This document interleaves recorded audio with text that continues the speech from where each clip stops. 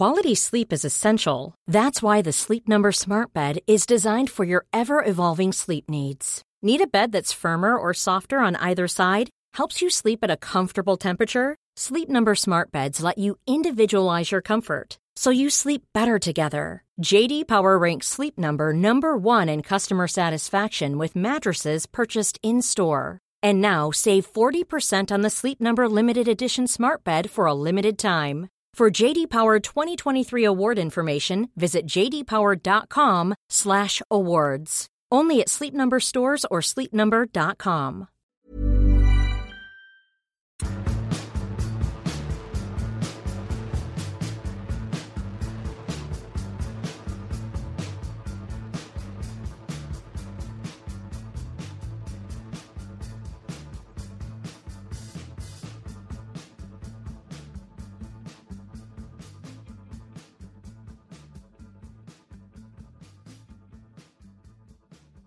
Hello, welcome to Rule the Roost. My name is Jack. See, I can say my name's Jack. I don't just say to Trunk. Cut that bit out, Raj, mate. I don't know my name's Jack. Hello, Raj. How you doing, mate? I'm not too bad. Yourself? Yeah, I'm good. Good, thank you very much. I'm still missing True Detective, but I'm reading a very good book at the moment. What is it? I can't actually remember what it's called. You know.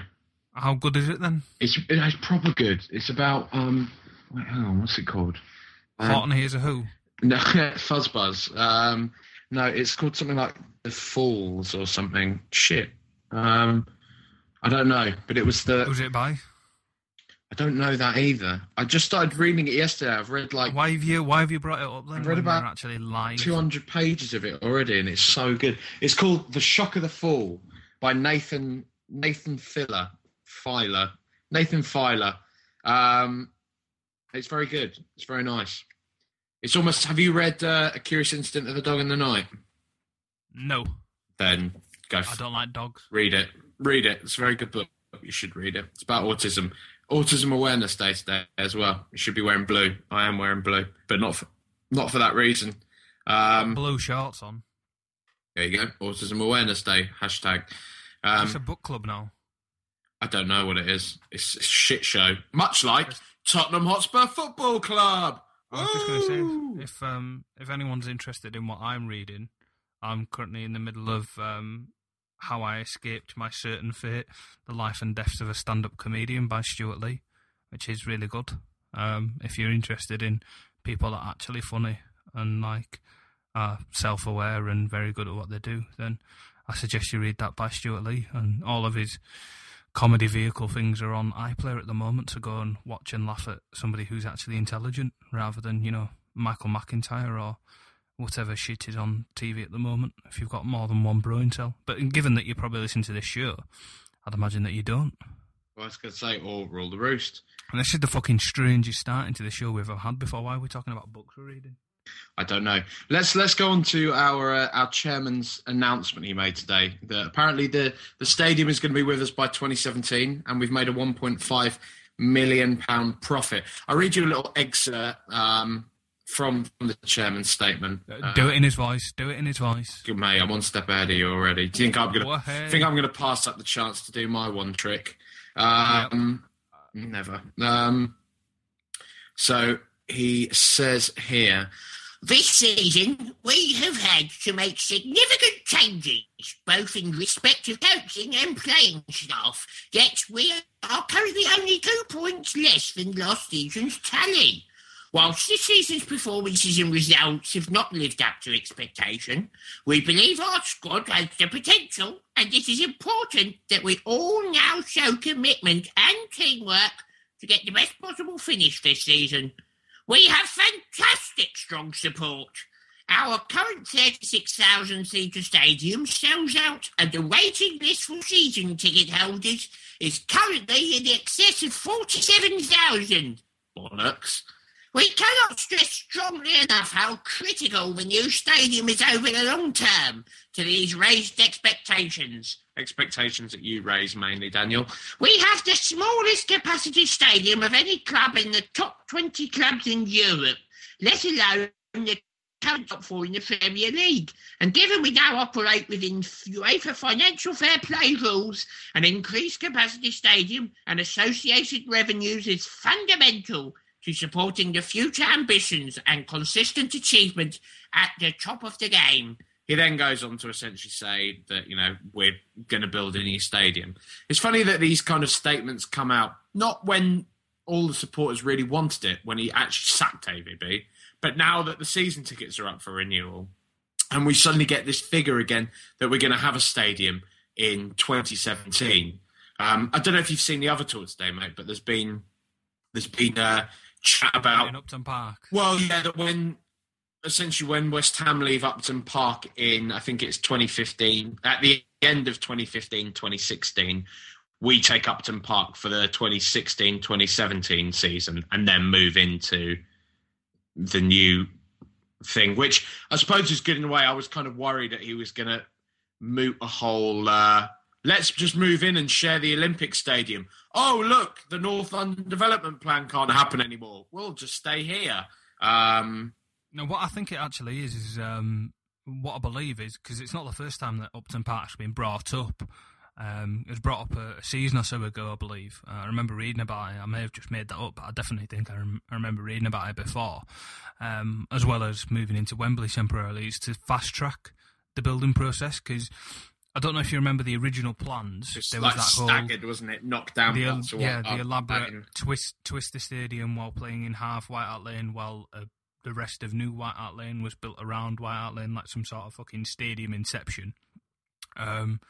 But I believe doing that would actually halt the process of building the stadium, really, because it'd mean that we'd have to wait until seasons were over and things like that. Whereas if we were just to demolish existing White Hart Lane and start afresh, then it'd be a much quicker process. So in that case, it actually makes a bit more sense. Where I think because there's always an ulterior motive with Levy, and it's always fun trying to second guess him. What I think he tried to do, this is my own crackpot theory, by the way, was with Upton Park, if he managed to get hold of it and buy it off them before they sold it to whichever development company they had, what he would then be able to do is, once we'd played in it for a season and rebranded it and done whatever we needed to make, try and placate fans, as he usually tries to do, paint the seats blue and what have you, and take all the West Ham badges down and, all that business. He'd have been able to sell it for himself, wouldn't he? And he'd have been able to make a tidy profit out of that as well. Of course. But there's no way he would have lost any money. And I think as a business side, that would have been probably his ideal plan, because the FA will have us paying through his arses to play at Wembley for a season. They'll want as much money as they can. They'll probably want a little bit off the gate as well, just because they're so heavily in debt with the overspend they had on that. So I think that's what he's trying to avoid, because if there's a set of cunts that will try and grab a penny out of you as much as Daniel Levy will, it's the FA. So it's, I think that's it. But, as long as the stadium gets built, I mean, there's been quite a few people today who've been quite condescending towards the importance of the stadium. They seem to have interpreted this statement as him saying everything will be okay as soon as that stadium is built. And of course that's not the case. But as we've said previously on this show, in terms of like the revenue it'll bring to the club, sorry, I couldn't even think of the word. It's invaluable, really. It'll help us with our day-to-day overturn and cash flow and the wages we'll be able to spend on players. And I think the big quote for me that stood out the most is that the fact that we had, even though we were in the top 20 clubs in Europe in terms of financial expenditure or whatever bollocks that was, we had the smallest ground, and that's not a throwaway fact. That's in the business run world that football is. That's quite a big deal. Yeah, of course. I mean, it's unfortunate that it is the case, because more often than not, these new stadiums are pretty kind of vapid, soulless kind of dumps. But what are you going to do? That's it. You got to move with it. If you actually want success, we need a new stadium, and that's a fact. I don't really want to go on about Liverpool too much, but that wasn't pleasant, was it? No, I didn't know what to say, to be honest. Yeah, it's just I thought you cut out there, mate. To be honest, I thought it was just Liverpool wasn't very... to be honest, I think the saddest thing about it was the fact that it was so expected. I don't think any of us at all were... I think the so saddest deluded. thing was Bentaleb and Sigurdsson as holding midfielders with Dembele and Sandro on the fucking bench. Well, there's been... Sandro's been playing with these painkilling injections, as we've been told, and it's not the most ideal situation for him to be in. I'm sure it's not comfortable for him to be playing, and we've said before he's probably not at his best because he's having to play in that sort of situation. But I'd have played him if he thought. I mean, last week we got the explanation that because Bentaleb had told him that, not Bentaleb, sorry, Dembele had told him that he was fit enough to play. He took it from word of mouth that he was a professional footballer and said that he's fit enough to play. If Sandro's not fit enough to come on at any point and these injections are so important to him, why has he even travelled? Why has he wasted a spot on the bench for him? And that made no sense to me whatsoever, especially with Sigurdsson holding. I think it's because he thought he could repeat the trick of last week where we'd look better once he'd come on for Dembele, but it was two completely different beasts that we were facing. So that was very odd. But I mean, we were all resigned. Well, anyone with half a brain was resigned to defeat beforehand. I mean, that's not a situation that anybody ever wants to be in as a fan of any sort of sporting club. But it wasn't the best, really. It's crazy how Liverpool, though, it was only a couple of years ago we beat them 4-0 at White Hart Lane and then 2-0 at Anfield. And we were almost expected to be getting results like that against them because that's how far ahead of them we were. And how there's just been this complete about turn now. But I think what stuck out for me most during the game was the visual. Well, yeah, obviously the visual, but the just the very clear difference in the desire from the players themselves. Liverpool's players seem to just really, really want to win, and a lot's been made. They have something to play for before the game. Yeah.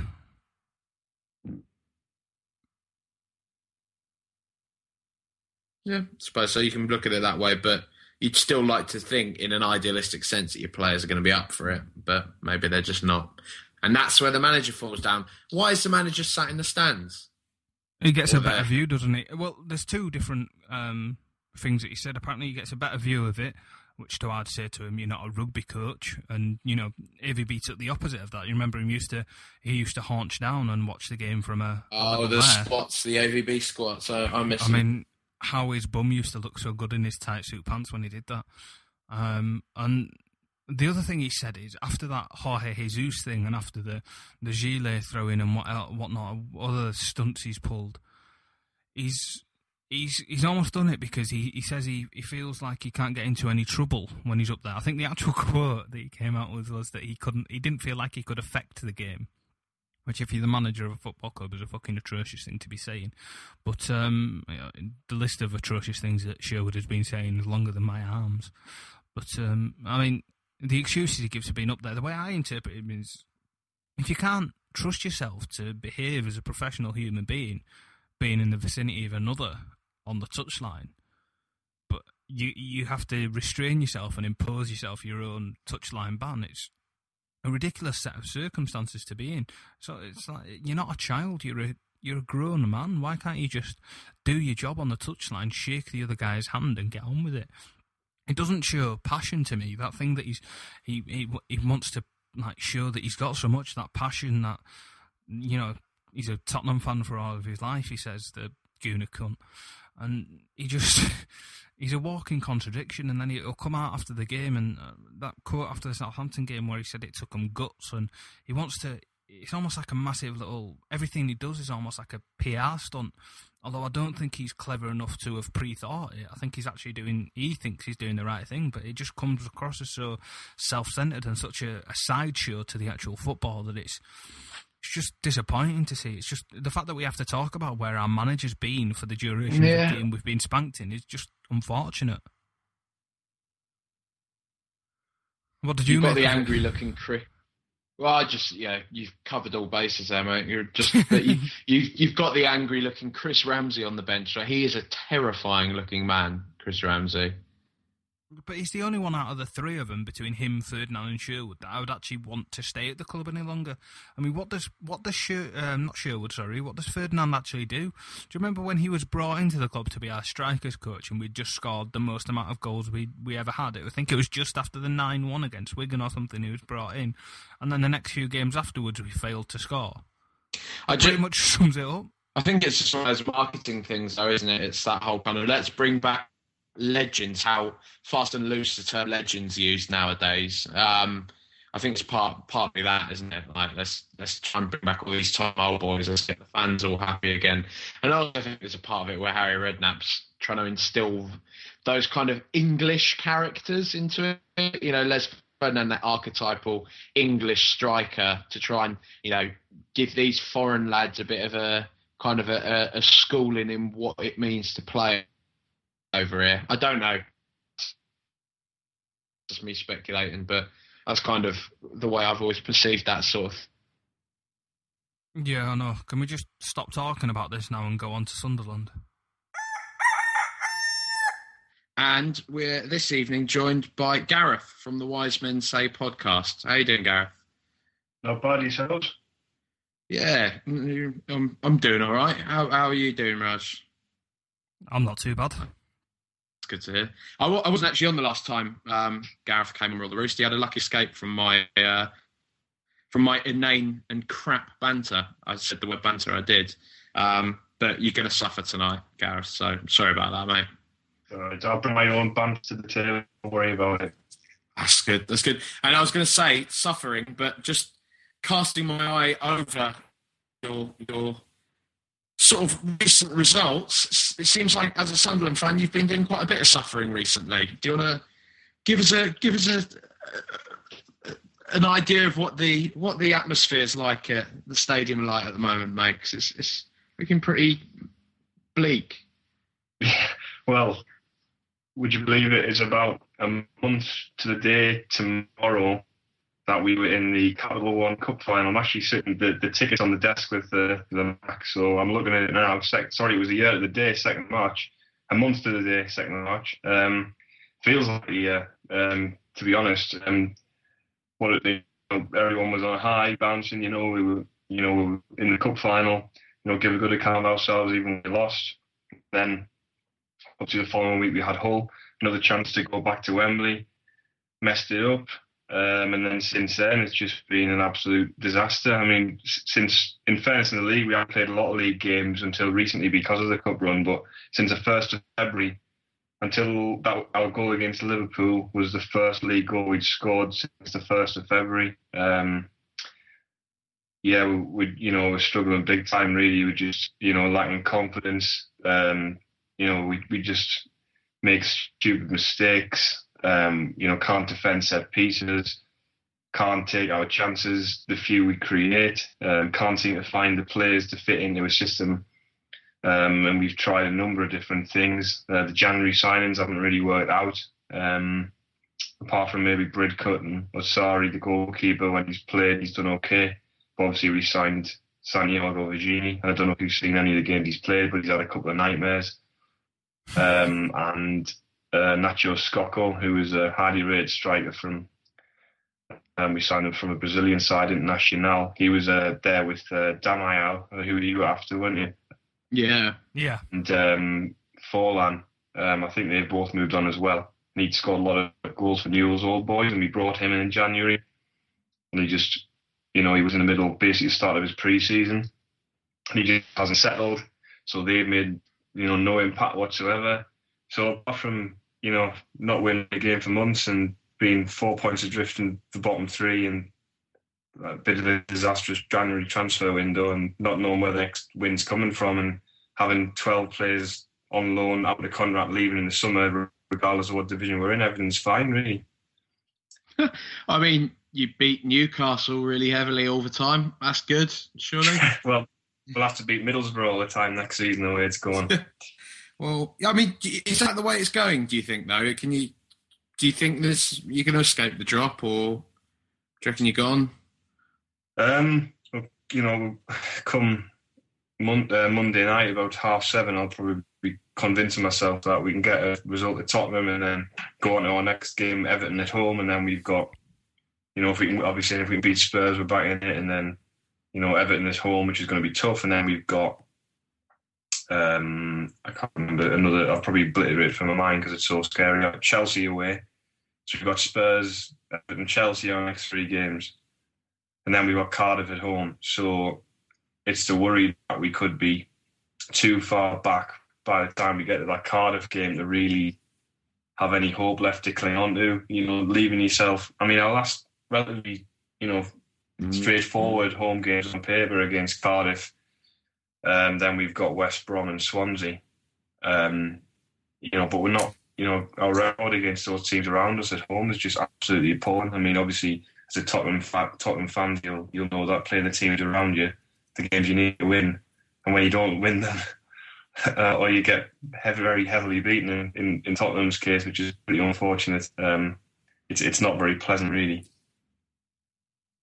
The last time I spoke to you, Gareth, you were a bit more chipper than this, I have to admit. Yeah, because we were in the middle of that nice little cup run, and everything was sort of turning around, and Poyet with this thing, and it's just confidence.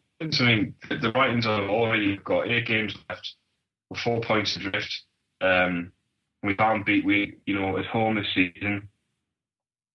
We've lost to Villa and West Ham and Fulham, and we drew with Palace and we drew with Norwich.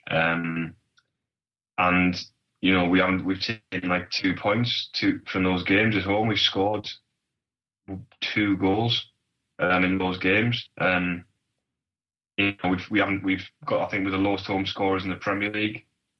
And every time every week, it's a must-win game, and we're not getting even a point in some cases. We're just not getting results. The only team we've beat down the bottom really is home is Stoke. We beat Newcastle and we beat Man City, and that's it.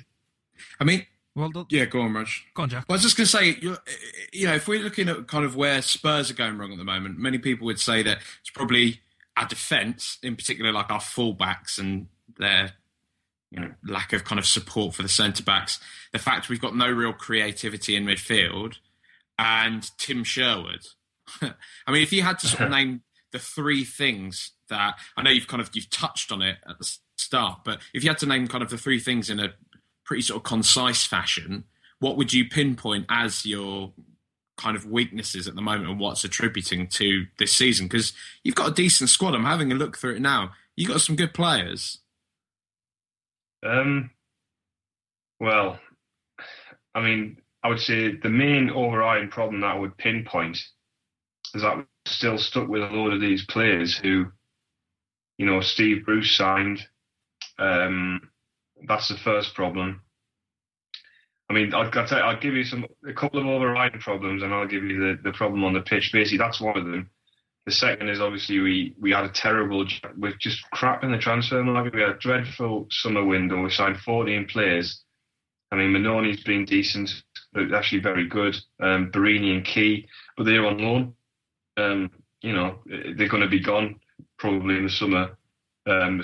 Key might stay if we stay up. But yeah, we've still stuck with, we're still picking from these players that Bruce brought in. We've got O'Shane Brown at the back, who on they're very good, but they're getting on now. We've got in the middle of the park, you've got Larson and Gardner, who just Larson's done okay for a period, but he's not been great. Gardner just he's been in Sunderland for 3 years and he scored a few spectacular goals, but that's it. But I'd say on the pitch at the moment, the main issues are we can't score goals, we can't create chances, and can't defend. So Larson, he feels like one of those sort of like a luxury player in the respect of, I've seen him have a few decent games and he's actually looked pretty decent against us. And he is one of those players that I always think, they got Larson, he'll cause us some problems. But is he, I take it he's just one of these players that will disappear for 5 games, have a really good game and then disappear again? I wouldn't even say he disappears for 5 games and then comes back and has a good game. I'd say he's average all the time. He's a match of the day player. He's a match of the day player, that's how I describe him. he might do, but he hasn't done those things recently. He hasn't scored a free kick in about 2 years. That's not an exaggeration. First season, Larsson scored 7 goals. He's kind of like moved into the centre of the park now. And you know what? To be fair to him, in the big games, he's a clever player, and he always gives everything, and he's conscious of his role, and he does a lot of dirty work. He breaks a lot up. He drops in, covers space, but he doesn't create opportunities. His free kicks have gone to pot. He corners occasionally, but it's the stats say it all. He's played a lot of games, and we've scored like 13 goals at home all season or something like that. It's not good. It might even be less than that. I don't got the stat at the top of my head, but I mean, he's been in and out. But that is a thing. Key is probably our best attacking midfielder from a sense that he could possibly create something. But he's drifts in and out in patches, and he's on loan, and people sort of level the accusation that maybe some days he doesn't really fancy it. I don't know if that's entirely fair. I mean, it's just we can't create chances. And Borini's been playing sort of from a wide position, which a lot of people have commented on, sort of saying he should be playing through the middle, which I think is correct because our forward options through the centre. I mean, Fletcher's been. I mean, I know you linked Fletcher in January. I think we discussed that, didn't we? Yeah. Yeah. I mean, because I was like, if you want a Scottish Soldado, then buy Stephen Fletcher. I wouldn't. I mean, Soldado's a better player than he always has been, but Fletcher's been out of form and injuries. Out the door's just been. He's tried hard, but he's been a disaster. Really, as a signing. I'm a better footballer than Josie Altidore. I genuinely believe. He just does some strange stuff. I mean, he's had some crack. He's on 2 or 3 very good games. I mean, in the derby, both derbies, he got man of the match in the first one when we won 2-1, and he was excellent in the second one. And then he played well against Stoke when we won 1-0. Aside from that, he's been average to poor, and he hasn't scored any goals. He scored 2 goals, one against Chelsea, and in a defeat, and one against MK Dons in the cup in August. So, I mean, it just hasn't worked. It's just been. Oh, Gareth, mate, just stop. Do you want to speak about Joe Kinnear at Newcastle instead? I just feel sorry for you. No, you sound so down. I just think, I am, come Monday I'll be more positive, and it's just we need a result. I think it's mainly disappointing because we had the cup runs and we're so, positive and passionate, and like a lot of fans felt really connected with the team and really connected with the club. We beat Newcastle obviously again, and we were 14th in the league. We got out the bottom 3, and everything was going great. And then it's just classic Sunderland. It's just like kicking the nuts again, and you just you back down the bottom, and you're just looking like how on earth are you going to get out of it? And we can't buy a win at the moment. Do you think you'd actually be having more fun in the Championship, where, no disrespect, but it might be more competitive for you, where you'd actually be winning more games? It might actually be more fun at home. Is that something you've experienced before? Well, the whole Sunderland in the Championships is a little bit of a myth, because we've been in the Premier League we're in the Premier League for 4 years under Reid. I mean, we got promoted to Peter Reid, we were in 3 years, got relegated. Then we were in the Championship 2 years, got promoted. We were in the Premier League for 4 years. Then we got relegated. We were in Championship for 2 years, got promoted again, got relegated, then got promoted, and we've been in for 6 years, 7 years. So we've been in the Premier League in the last 15 years more than we've been in the Championship. But we've just never kicked on. You see teams like Swansea. I wrote a bit for a website last year, and it was when Swansea were in the Capital One Cup final, funnily enough, and how they'd won the cup and they were celebrating. And I checked the corresponding fixtures for our game. We lost at home, probably Sunderland. That's what they tend to do. The corresponding fixture on Cup final day for Swansea was something like they were playing Colchester, and they were 4th bottom in the 4th division. And we were playing the Premier League when they were in there, and we've been in and around the Premier League for all these years. We've never kicked on like Swansea have, and Swansea come up from the 4th division. And that's the frustration. I take your point about the Championship. I mean, we haven't finished lower than 4th in the Championship since 1995-96. We've either won the league or been in the playoffs. So, we're quite good in that league. But, I mean, if we go down, the financial implications now are massive. And on top of that, I mean, as I alluded to earlier, we've got, a lot of players on loan. There's a lot of players out of contract. And the irony is a lot of the players who are out of contract are probably Championship quality, and they're going to leave in the summer, and they will get Premier League clubs. I can guarantee it. I mean, Gardner's out of contract. Larson, I think he's going to Germany. He's out of contract. Alonso will go back to Fiorentina. Jack Colback's out of contract.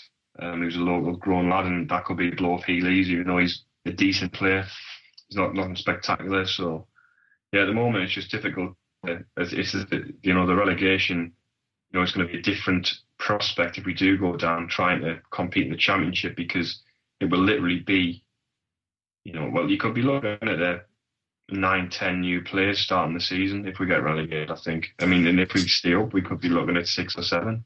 I mean, one of the things that people always will welcome about relegation, though, is a chance to, clear out dead wood and to blood a few youngsters. I mean, are there any particular youngsters that you have kind of in and around the setup? I hate that expression, but in and around the setup that could step in? Yeah. Well, I mean, the director of football in the summer signed quite a few young players, but a lot of his signings have been terrible, so we don't know. He's gone now, by the way, the director of football that we employed in the summer in June to sign 14 players to turn the football club around has now disappeared, along with most of the players that he brought in. But he brought in some young players. Duncan Watmore, who was at Altrincham, and he came in and played a couple of cup games, looked quite good. He's out on Hibernian at the moment. He's a young, quick winner. Then you've got Elijah Barr, who's a young lad who came in from a French second division side, and it might have been Lav, I can't remember who. And then we had Charis Mavrias, who's quite a highly rated Greek youngster. David Moberg Carlson from Gothenburg, we bought. He's out on Kilmarnock, hasn't really made an impact, but I mean, you look at those players. I mean, Carlson and Mavrias between them cost £4 million, and they barely kicked the ball in the first team this season. So, I mean, Mavrias is the youngest Panathinaikos scorer in the Champions League. So, I mean, he's looked all right when he's played. So there is an opportunity there to blood those players, and obviously there's, the young lads in the youth setup who've been there for a while. But a lot of those are out on loan at, clubs like Southend and stuff like that. Louis Lang, who had a bad leg break. John Egan, I think. There's a few young centre-backs. They've gone out on loan, but it's the level they're playing at. I mean, they're playing in the 4th division, essentially. Are they going to get an opportunity in the Championship if we go down? Would you risk that as a manager? Is there stakes too high to chuck these young players in and fail in the Championship and be really struggling? I don't know if it's cut and dry as bringing them all in immediately. It's about patience as well. How long will people wait for things to work? Well, mate, this is, come on. We got to try and pick up your spirits a bit here.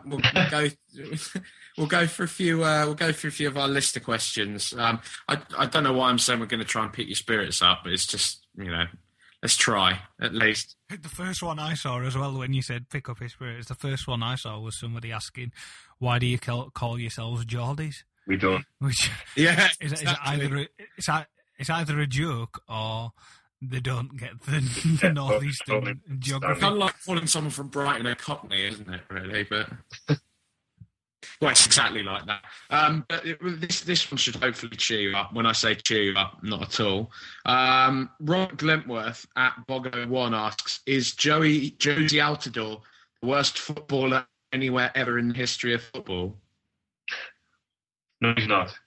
Sorry to disappoint him. To be fair to Josie, he's done all right at times, but he just hasn't got that killer instinct, and he's lacking confidence. I mean, the lads, scored goals at international level. I know they don't play in the best quality group when in qualifying, but I mean, when he just after he signed for Sunderland, he scored a hat-trick against Bosnia.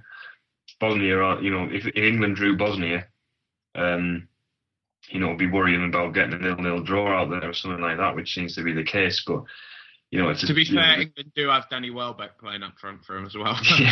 yeah.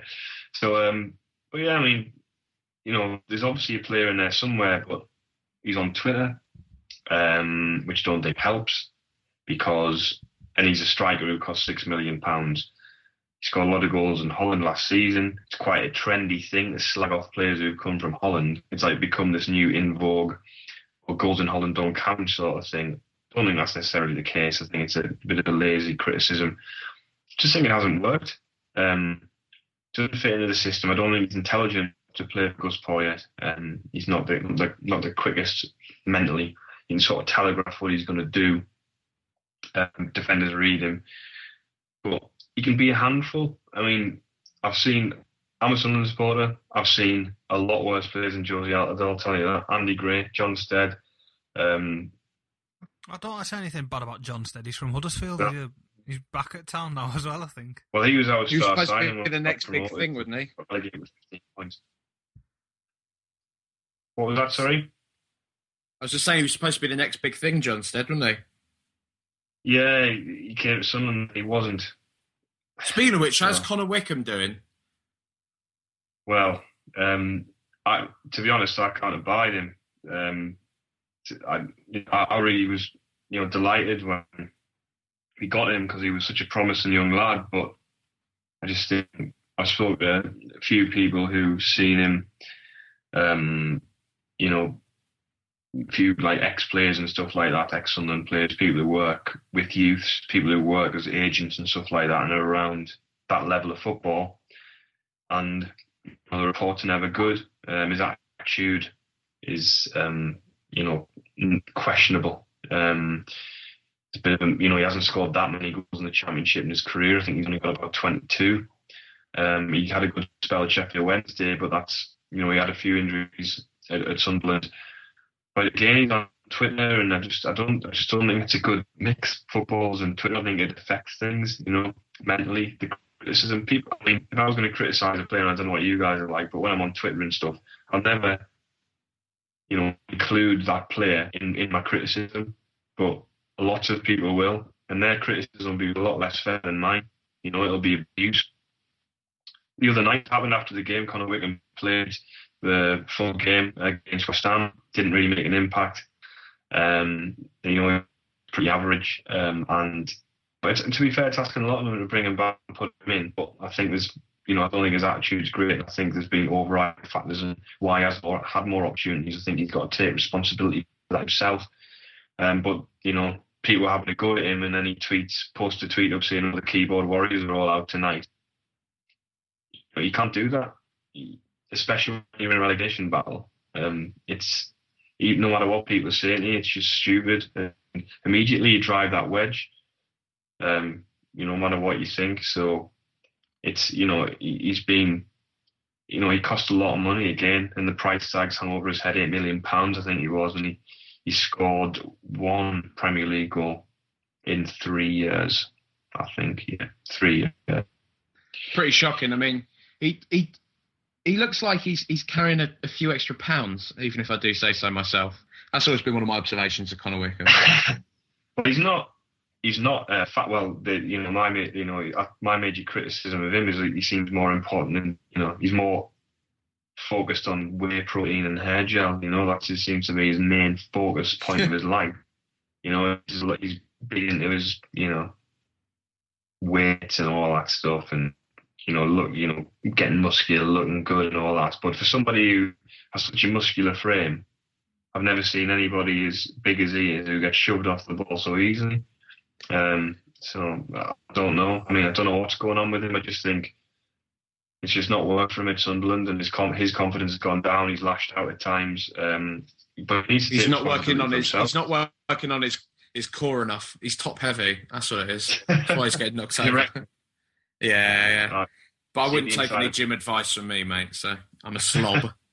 Yeah, well, join the club. But he's I think,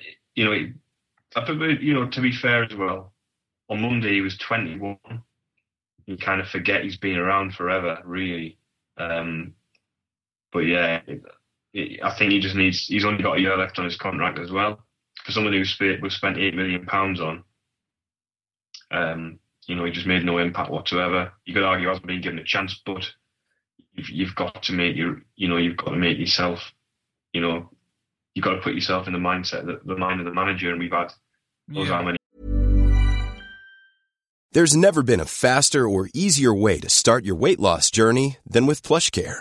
PlushCare accepts most insurance plans and gives you online access to board-certified physicians who can prescribe FDA-approved weight loss medications like Wegovy and Zepbound for those who qualify. Take charge of your health and speak with a board-certified physician about a weight loss plan that's right for you. Get started today at plushcare.com/weight loss. That's plushcare.com/weight loss. plushcare.com/weight loss. I'm Sandra, and I'm just the professional your small business was looking for. But you didn't hire me because you didn't use LinkedIn Jobs. LinkedIn has professionals you can't find anywhere else, including those who aren't actively looking for a new job, but might be open to the perfect role, like me. In a given month, over 70% of LinkedIn users don't visit other leading job sites. So if you're not looking on LinkedIn, you'll miss out on great candidates like Sandra. Start hiring professionals like a professional. Post your free job on linkedin.com/people today. Managers over that time, and he hasn't really made an impact with any of them. Do you know how much he's on a week? Well, I've got no idea. Too much. It'll be a fair whack, though, won't it? I mean, thinking about him at the age he is, I mean, I'm the same age as him. I think I'm a few months older.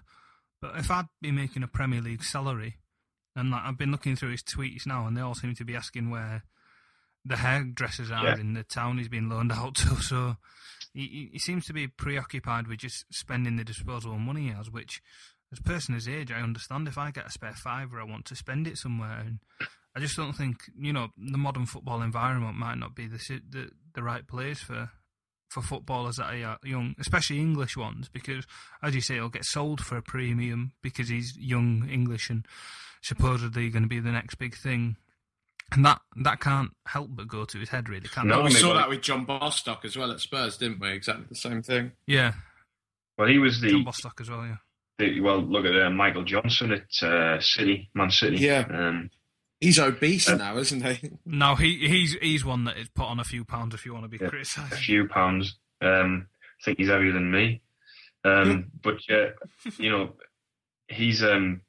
with Wickham, the last memory I'll have of Wickham when he goes probably will be the Twitter search that was done when he lost his dog, and he had this big campaign on Twitter to find his pug that he'd lost in this expensive housing estate in Ponteland, which is near the airport, just outside of Newcastle.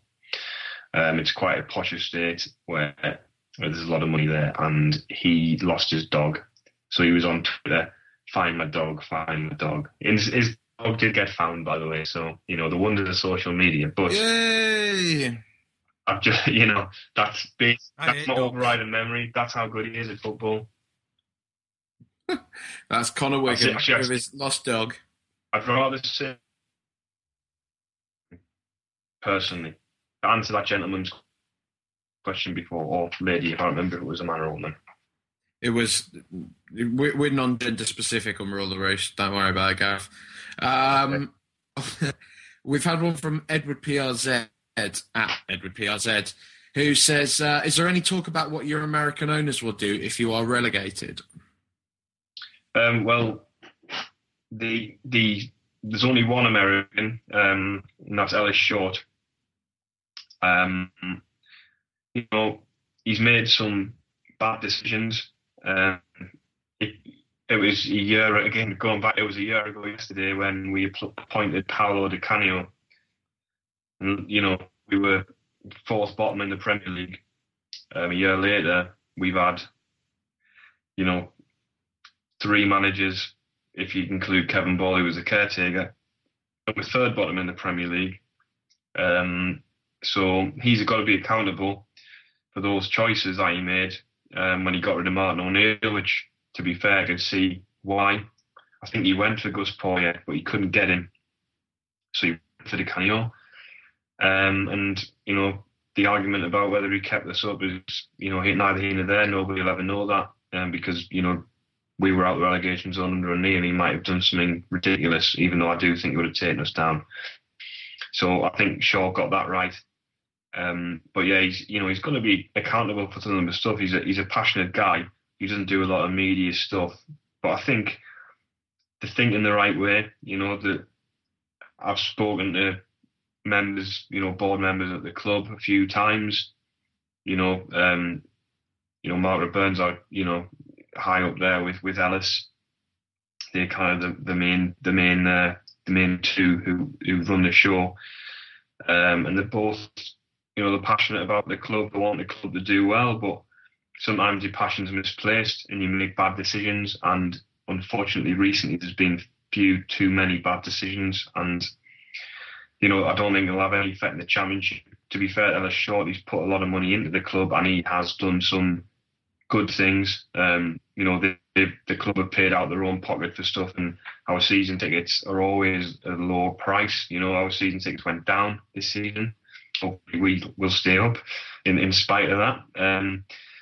But yeah, I think, Ellis Short is his heart's in the right place, and I think he wants Sunderland to do well. He sees the potential, and I think, if we're in the Championship, they'll do the best they possibly can to keep the finances steady off the pitch, which is really important, and try and, invest the money in the right places with the right people to get us promoted to the Premier League again. So there isn't a lot of vitriol there or anything from the fans directed to the owners? Not really, no. To be honest, there's very few dissenting voices against the upper echelons of the club. People are, curious about certain things. The one thing that's come out of the top in the last year that might come back to bite them on the bum is Margaret Burn made a comment saying, it's a relegation model to sell your best players and not replace them. In the summer, we sold Simon Mignolet, we let Danny Rose go back to Tottenham, and we sold Stefan Sessegnon, who were arguably our three best players. And I like that you said that in a French accent as well there, Gareth. Just casually went to Sessegnon. Well, I try. So, you got to try. So, yeah. I also like the fact that you named Danny Rose as one of your best players. Maybe that's, listening to it, Matt, that's probably where you're going wrong. Yeah. Do you know what it's funny? The Spurs poet says, do you want us to... Yeah, he says he'll give him a lift back up there if you want him back. Yeah, well, he's more than welcome. He was absolutely fantastic for us last season. He was brilliant.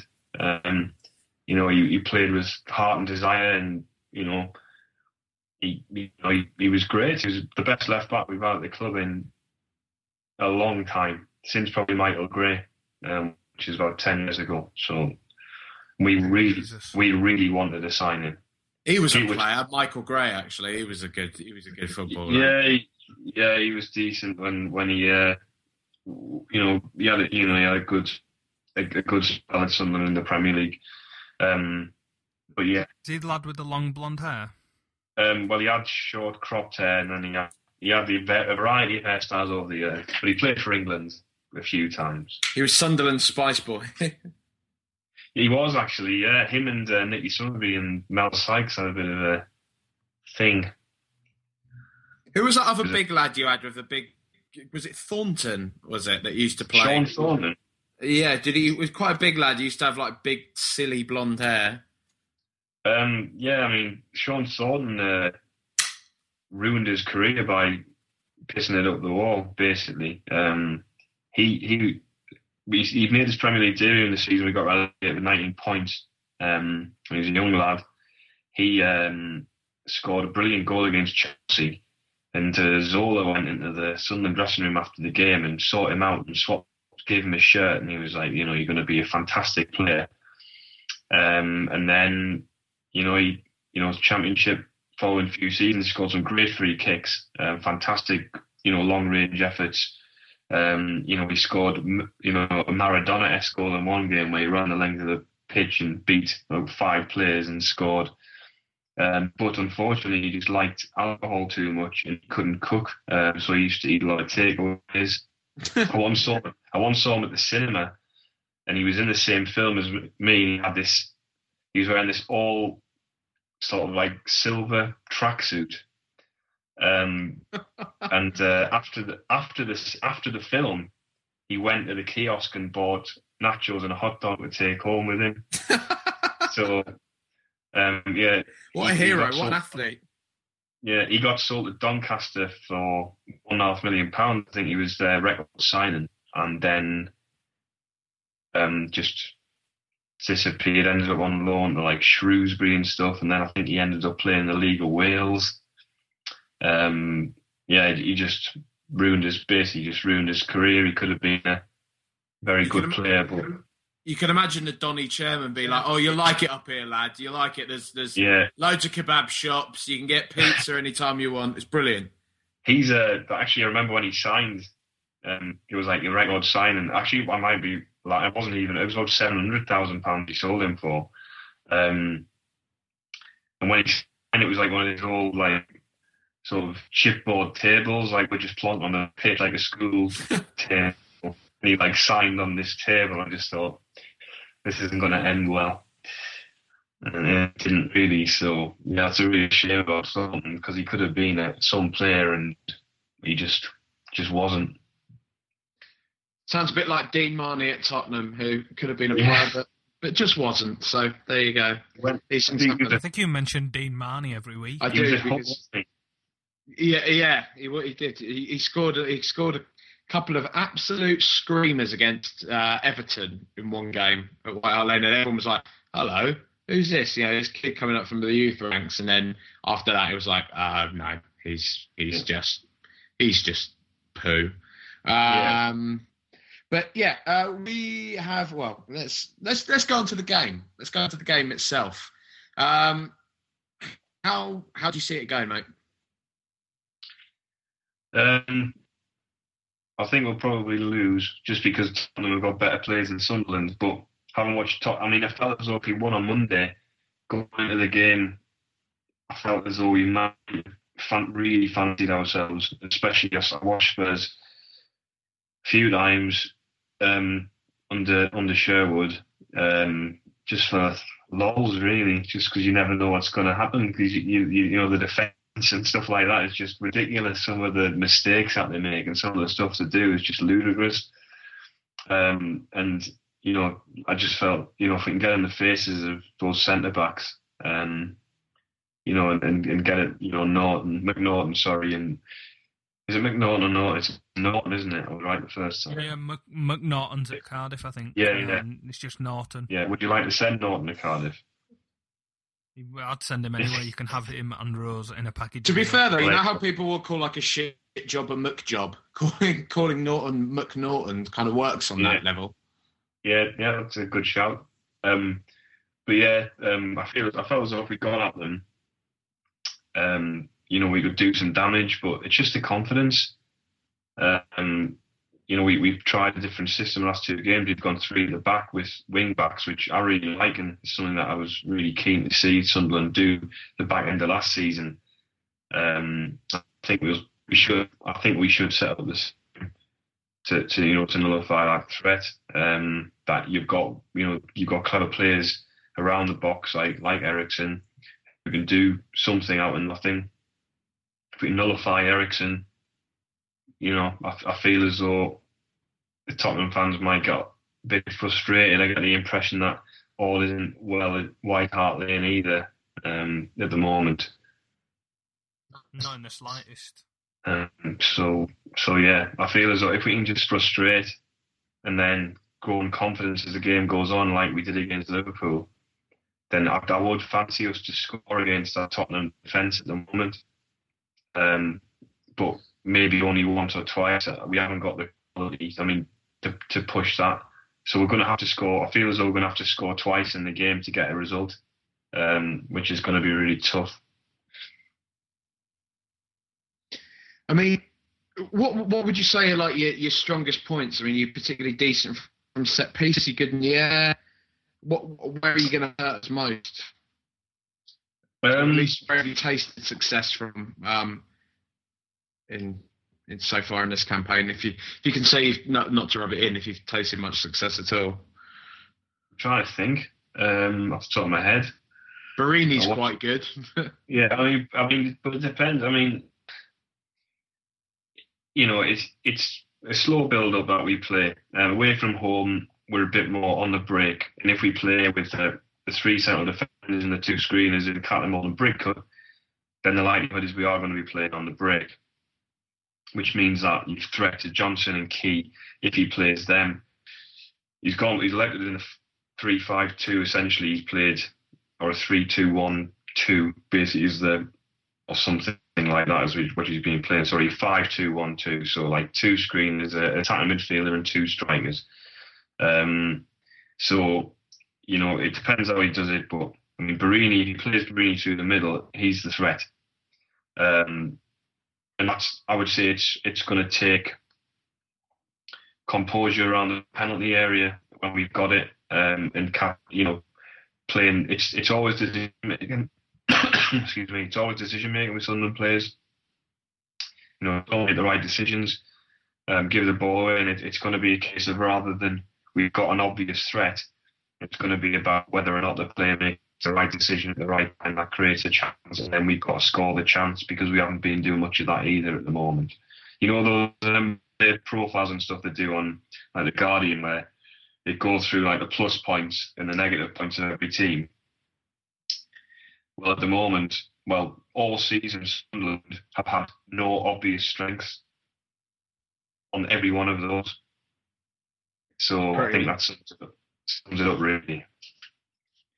What can you see the score being if you were to call it?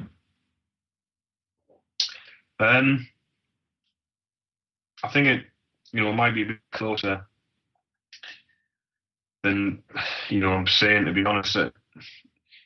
Maybe I would say probably 2-1 Spurs, and it might be one of those where you go into a decent lead and then we get back and you haven't quite just got enough to get back into the game after you put you under some pressure. You'll go away unhappy because even though you won, you put yourselves under pressure at the end, and we'll go away unhappy because we've lost the game. That's kind of the way I see it going. But you just don't know. I mean, I think we could be capable of winning this game, but how shaky Spurs have been at the back. They might do something mental, like they keep on doing stuff, and I'm watching, going, "What on earth are you doing here?" That Chelsea game, for example, was just ridiculous. Talk about it was unbelievable. I mean, Sunderland scored about 8 own goals this season, and that's no exaggeration. But some of the defending in that game was just phenomenal. So it's been absolutely pub for parts of it, like at Tottenham, like our back line this year. Yeah, I mean, what about you guys? I mean, how confident are you feeling? I know last time we spoke, Raj, I was talking to you about Adebayor, funnily enough, and he's come back in the fold and the Sherwood, but at the moment it just seems as though that Sherwood's just it's like watching Di Canio all over again from a distance, to be honest. Exactly that. That's a very good comparison. I was going to say that's not a great thing for him to have to sit through, is it? Yeah, we did speak about Adebayor. I think the main thing to take away from it is how much we rely on him now under this Sherwood way of playing, because he's one of those players, as I think we touched on, that has to be the biggest man in the changing room and has to feel like he's wanted and has to feel like he's the big man. And he is doing under Sherwood, because I think his goals and assists in terms of what he's contributed to the team under Sherwood is more than what Bale did last season, which, given how much we were accused of being a one-man side with Bale, it's almost gone the other way with Adebayor, where we genuinely don't really turn up if he's not playing. And although Soldado's played well in a few games, and I've said in the past, given that our season is pretty much over now, we've really not got much else to play for. Even in this game, it's just going through the motions really and waiting for the summer where we're going to be seeing what exactly is going on. I would have played Soldado now until the end. Whether or not he's fit or not is another matter. I know Adebayor's back in training, but I think Adebayor's coming towards the end of his contract next year. So there's been a lot of talk of whether or not we'd want to or we will let him go this summer, just because it'll be our last opportunity to get a fee for him before he can go off on a Bosman. So I'd actually back the plan to actually let him go, just because you never know when we do get a new manager in the summer, hopefully. You don't know how he's going to react to that manager. You don't know how that manager's going to react to him.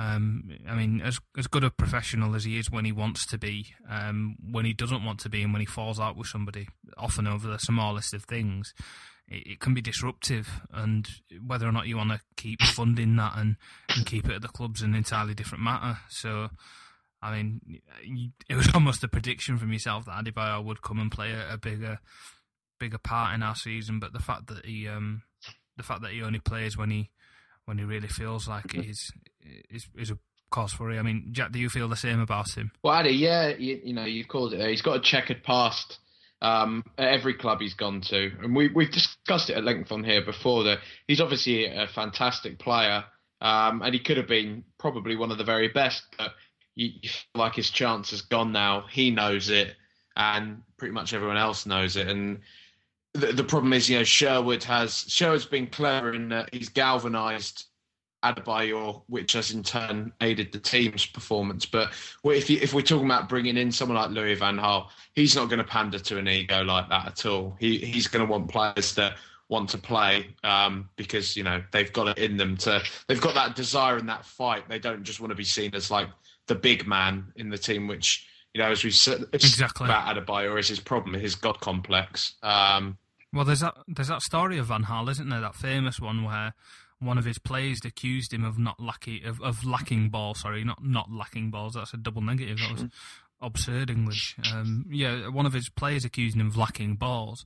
So he took a team talk with his trousers around his ankles just to prove that he had bollocks, which is the type of character he is. I mean, he's mad as a box of frogs, but he's an absolute maverick in terms of what he's achieved. I mean, it's been a little while since he's done it at the very highest level, but even he knows that a job like Tottenham would probably be his swan song, and he'd happily take retirement after that because he's not going to be struggling for pennies. So I'd happily see somebody like that come in, but I think we've taken the question and ran with it quite far enough now. What about Sherwood? Sorry, I was just going to say Sherwood. It's funny because when I've seen Tottenham, they've been on the television quite a lot this season, Tottenham, so I've seen quite a bit of them. And what I kind of saw was, Sherwood got a lot of stick for the 4-4-2. I mean, I don't like the 4-4-2, but the 4-4-2 basically with no defenders at all in any position apart from centre back. Basically, he was just playing like all these tap-minded players, and then he did quite well. I mean, something like that, was it the best start of a new Tottenham manager ever, or something ridiculous like that? And then it seems though as he's got more pragmatic, they've got worse. I don't really agree that the way you want to do it at the start is the way things should be done. Personally, it's not really. I don't think that's like the future, and I don't think he can sustain that. But I think it's unusual that when he's gone, maybe he's played like one up front at times and avoided that sort of 4-4-2 that he was almost mocked for. Seems as the results have deteriorated. Now, is that because he's changed the system? Is that just because the new manager bounce has worn off? Is it just because he's lost it and he wasn't, I'm curious to know how he had such a good start and then the wheels have kind of come off to such an extent.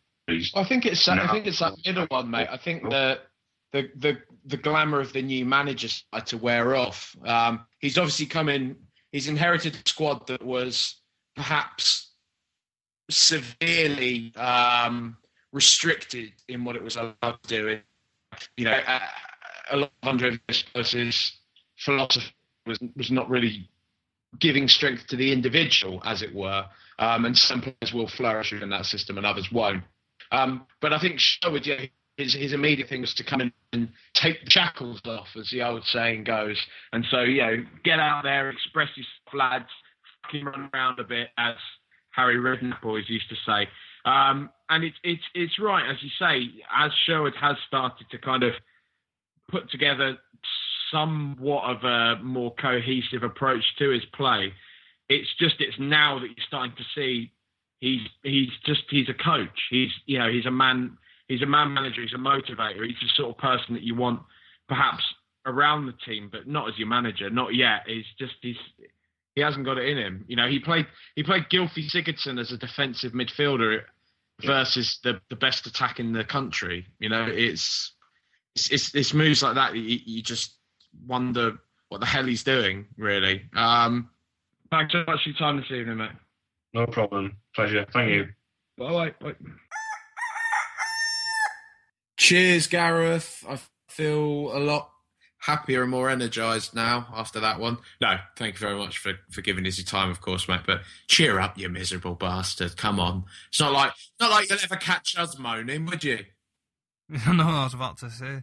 I mean, at least he's got a decent reason to be moaning. As much as we say that a year in the Championship might actually be a good experience for Tottenham and might actually bring some sort of life and soul back to the club and the fan base, I mean, that process of going down in the despondent manner that Sunderland appear to be mustn't be fun at all.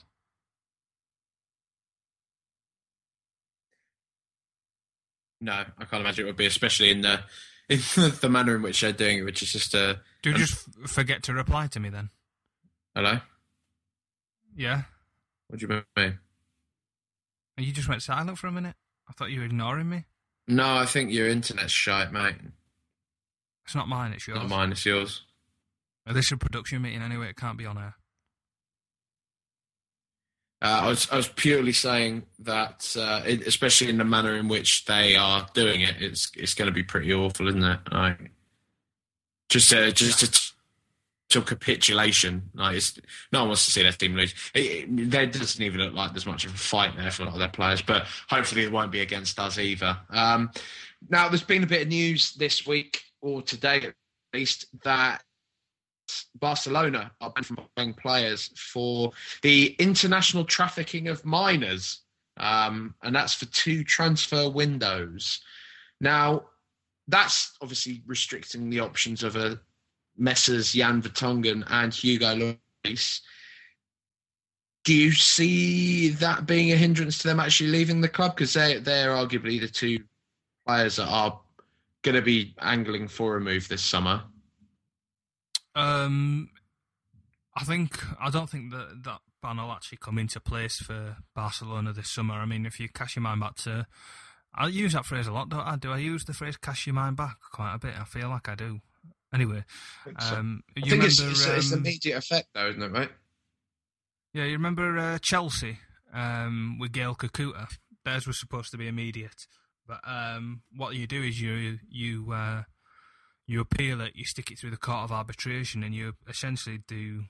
you just kind of stick it in the courts for as long as possible. And while it's there and while it's not proven, while the ban's being contested, you can't bring it into force, I don't believe. So you'll have what am I trying to say? You'll have them this summer being able to buy players. So if they want to go there, and if Vertonghen wants to go there, then they'll most likely be able to this summer. I don't think they'll be buying Hugo Lloris, Barcelona specifically. I think they've got stronger ties to stay and go in there, and possibly now that Valdez has been injured, he may well stay if his deal with Monaco breaks down as well. And they've got really set in stone. Ter Stegen as well, haven't they? I just said that to stay in.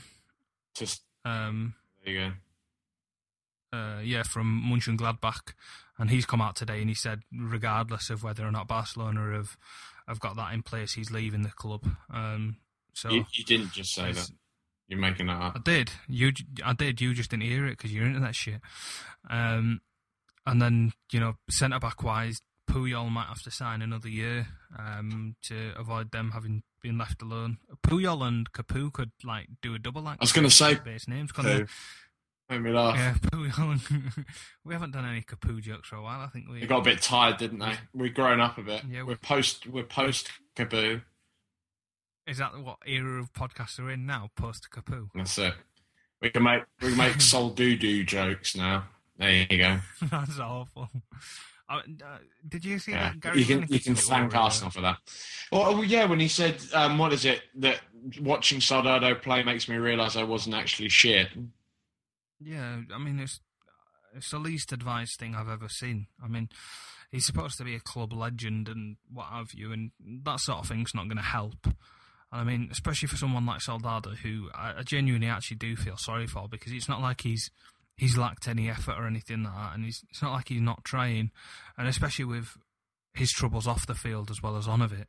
I feel like I've certainly got more empathy for him than I do other players in their current situations and them coming in. I mean, he handles himself quite professionally in terms of social media and what he says there, and seems to have quite a nice friendship with Sandro, driving him to training and everything. So, I mean, I quite like him as a man. I think he's actually quite a nice bloke, and he certainly seems to be trying a lot.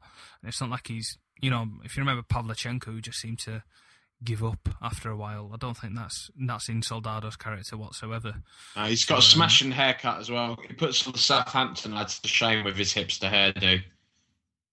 Yeah, he's fantastic. But I don't know what else we've got to talk about, really. I mean, Lloris, I wouldn't stand in the way if he wanted to go. I actually feel quite sorry for him. Have you seen that video of him storming off? I can't remember who it was. Someone was saying the other day, Lloris, you kind of get the feeling he's not going to be one of those characters that really, when the chips are down, gives it his all. Fucking that, completely the opposite, mate. Completely the opposite. There's this video that surfaced of Lyon when they blew a 2-goal lead, and you just have Lloris storming back to the danger room after the game. And they've translated it into English via subtitles, but he is screaming at the top of his voice so loudly, like a drill sergeant. It's actually going hoarse. He's just shouting like, fucking bullshit. This is fucking bullshit. We're shit. You guys all need to fucking back your ideas up. Just going absolutely mad. And I can only imagine how he is feeling at the moment, because what I will give the lad is he's taken a lot of tonkings that I don't think he's deserved at all this season. And as a goalkeeper, it reflects particularly badly on him to be on the end of a 5-0 defeat. Yet every single game I see him at, he seems committed, he seems professional, and seems to just give it his all. He doesn't give up. Even when we're 3-4-0 down, he's diving across his goal for everything, We've said before, he's the least French person we've ever seen before in our lives. He's not given up once. There's no white flag for him. He's not given up. He's not let anyone invade his country. Sorry, it's a historical joke, that one. But yeah, I wouldn't stand in his way and let him not leave this summer. Actually, he's really good. He should be playing in the Champions League, quite frankly. If we could get another year out of him, obviously, I'd want it. And I think one of the scenarios that I tweeted out from our account was, if Sherwood was to go, and hopefully he is, and then we were to announce a manager to be coming after the World Cup, whether that be Van Gaal or whoever, somebody of some sort of stature and somebody established, would that hopefully change some of the players' attitudes towards leaving the club? Would they then see that, although the last season they've spent at the club's been pretty much a write-off, that maybe we are again building towards something that they perhaps want to be part of? I think we said the same thing when AVB was coming in. Well, the only player we lost when AVB came in was Modric, really, and he probably was our best player at the time. But I don't really know who's our best player currently. Who would we really worry about losing apart from Lloris? I don't think there's anyone that I would shed too many tears over going. I think Vertonghen's a very good player, but as I've said before, I do think Spurs fans have fallen into a habit of massively overrating him. Yeah, not only that, the fact that they overrated him so much last season, and the fact that now he's become the pantomime villain for this time being, it's gone the other way. So people this morning, when the Barcelona news was announced, tweeting their disappointment that we couldn't sell him to them in the summer, and it just seemed a very odd reaction. I wouldn't be against him staying whatsoever, but at the end, he's not someone that I'm so attached to that I wouldn't want to see. I think I've got to that age now, and that sort of view of football as I kind of see him as a commodity in this day and age. That you come and you go, and the most important thing is the badge on their shirt. So I'm not really asked. No, definitely, mate. I think one player I really would want to see us hold on to is Christian Eriksen. I think he's a lad that he. Not to say he's going to be as good as Modric or Bale, but I think he is going to be a player of that importance to us in a couple of years. I think he's really going to... He seems to have steadily improved over the course of the season. And I just think he looks like a class act. His first touch, the way he kind of... It seems like he's already... He's got that brain whereby he's already thinking about what he's going to do with the ball before he receives it, and thus seems to...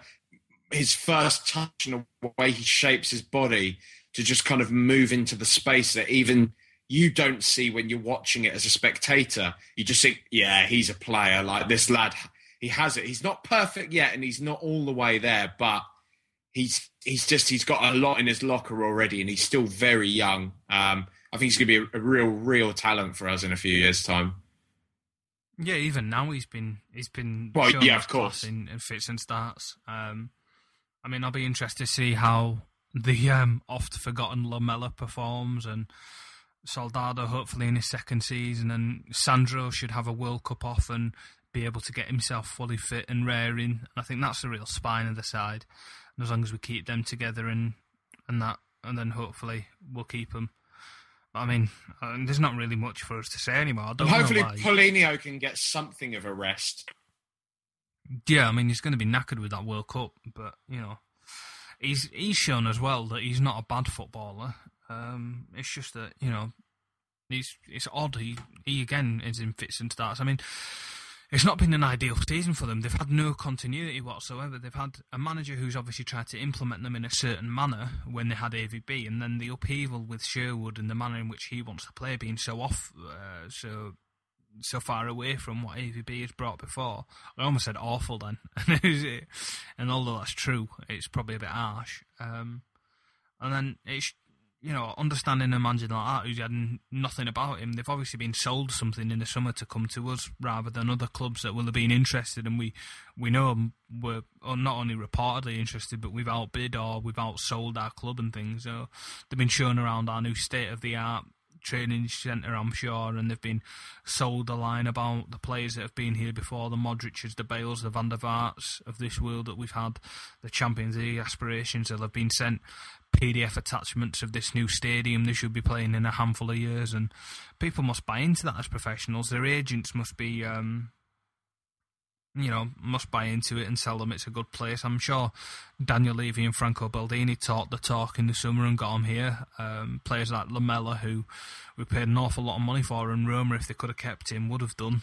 And then to have that all thrown in their faces within months, I'm not entirely sure whether that's the best working environment for all of them. So, I mean, I can only apologise for us being so negative all the time, but I don't really know what people expect from us, given the season that we've had.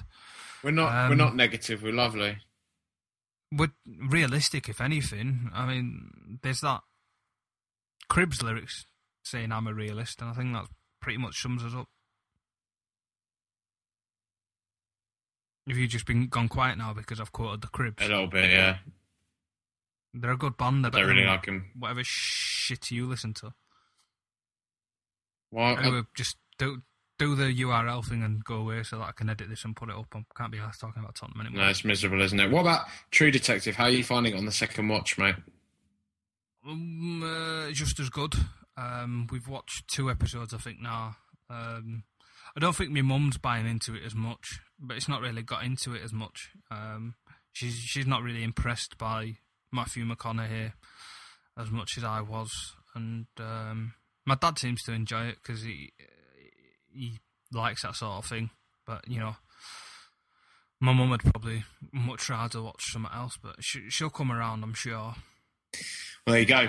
You can if you obviously enthralled by what we've put out for you this evening, you can listen to the previous episode. Fucking humdinger. It'll get better. It'll get better next year. Honest. Next season, promise. yeah. We may as well just stop recording them for the rest of the year. We'll do. We sound like Daniel Levy, don't we? It'll be better next year, we promise. Can you do the URLs in your Sol Campbell voice, please? No, I'm not doing that again, man. I'm not performing monkey, okay? That's exactly what you are. No, I'm not. I'm not. You can listen to, obviously, all the previous episodes of Rule the Roost podcast at SpursStatman.com and follow the Spurs Statman Twitter account at SpursStatman, which is original. That's all run by the boss, JP. You could also listen to all the episodes on iTunes and on the Buzzsprout website. You can follow our Twitter handle at RTRSSM, which is it's a mixture of me and Raj, mainly Raj when it's sweary and angry at Arsenal fans, and normally me when it's sweary and smug at Tottenham fans. That's the way we roll. But yeah, stop listening. Go away. See you later.